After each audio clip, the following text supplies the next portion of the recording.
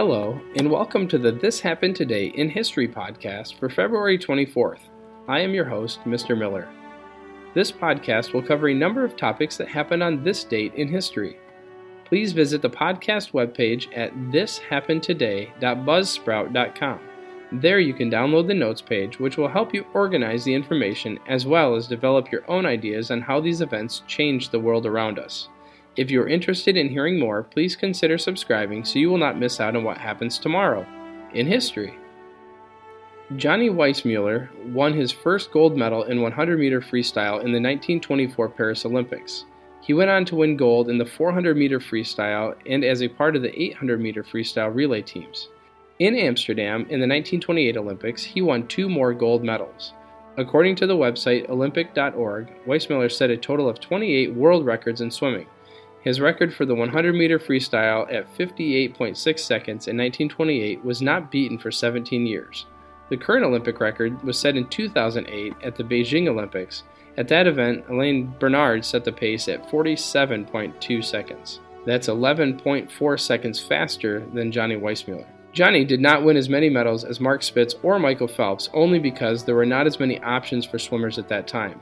Much of his winning was due to his revolutionary stroke, flutter kick, and head-turn breathing. Most of these techniques were new and were developed as time progressed.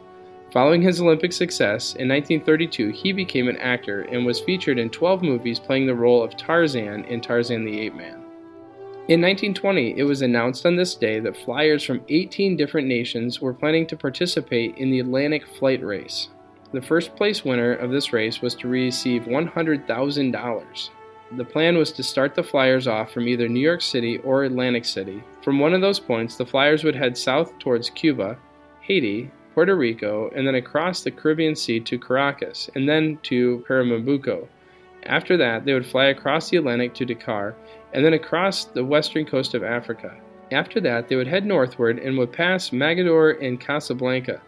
From there, the flight will head across either Spain or Portugal to Paris, and then the French coast and London Channel. The return trip planned would be straight across the Atlantic Ocean. In 1981, an earthquake registering 6.7 on the Richter scale struck the city of Athens, Greece, killing 15 people and injuring over 50.